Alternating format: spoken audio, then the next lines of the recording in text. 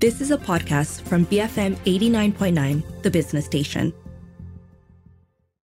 Good afternoon. This is Live and Learn on The Bigger Picture. I'm Juliet Jacobs. It's that time of the year again. The monsoon is upon us, and there are many among us who will be adversely affected by it. One of the groups is the Batik tribe and their children who live over in Kampung Ato and several other Orang Asli villages. Now, the Ecotourism and Conservation Society of Malaysia, or ECOMAI, have been organising a sort of like a fundraiser and, collecting items. It's an appeal. It's their annual appeal for the Orang Asli who are affected by the monsoon. They are starting it again this year. I'm going to find out more from Andrew Sebastian. He's the founder and chief executive officer of the Ecotourism and Conservation Society of Malaysia. Welcome, Andrew. How are you today?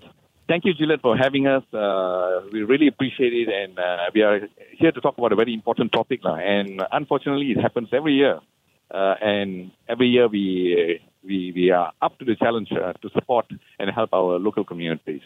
Okay. And I mean, this is a group of people who you have been working with a lot, isn't it, for many years now? I mean, I know recently you started the Sekolah Batik, isn't it, with them? I mean, tell me a little bit about your history with them. Yeah. That's right. Yeah. So I'm heavily involved or invested with the communities there because I've been working with them for almost 20 years now. Yeah. So I know the villages really, really well. I know the people very well. I regard them as my friends.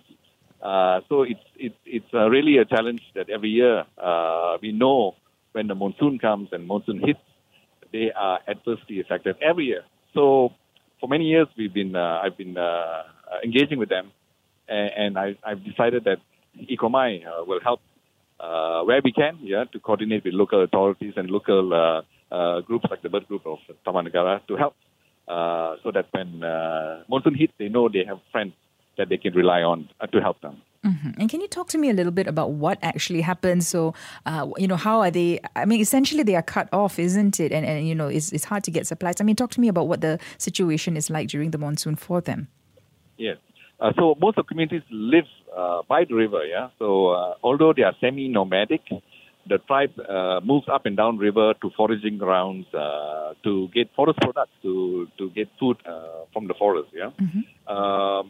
But when monsoon comes, and in the past 10 years, the weather has been really inconsistent and really, really harsh.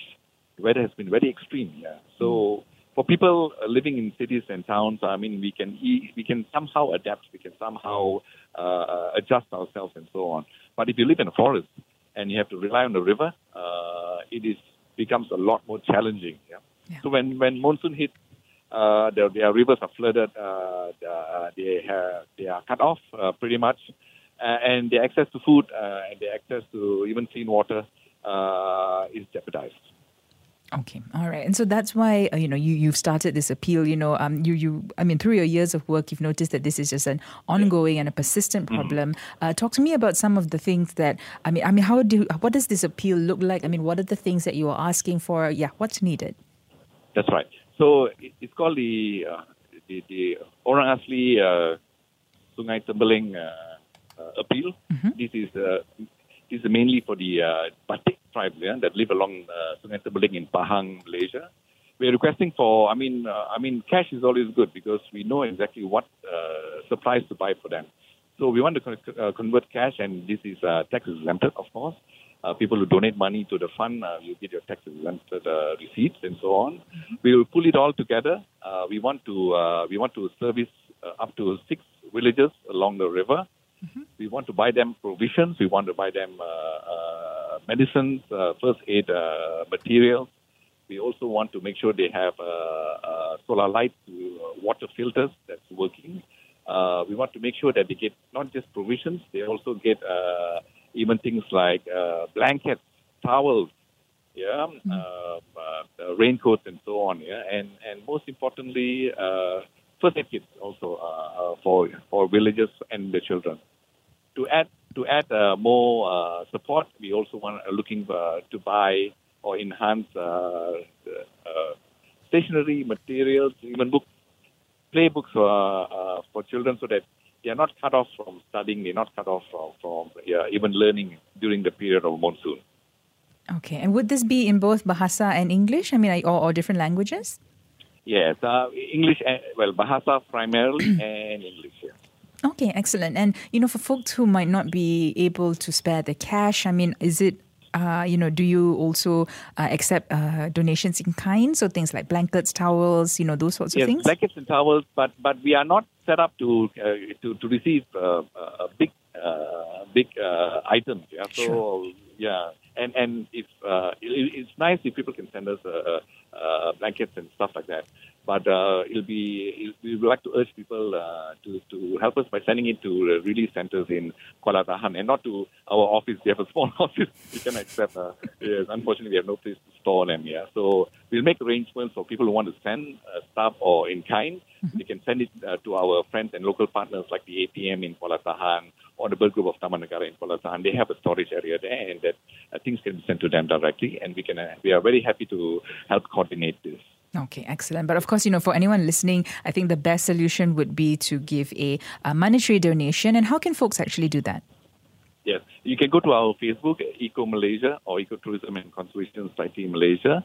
You can go to our website, ecomai.org.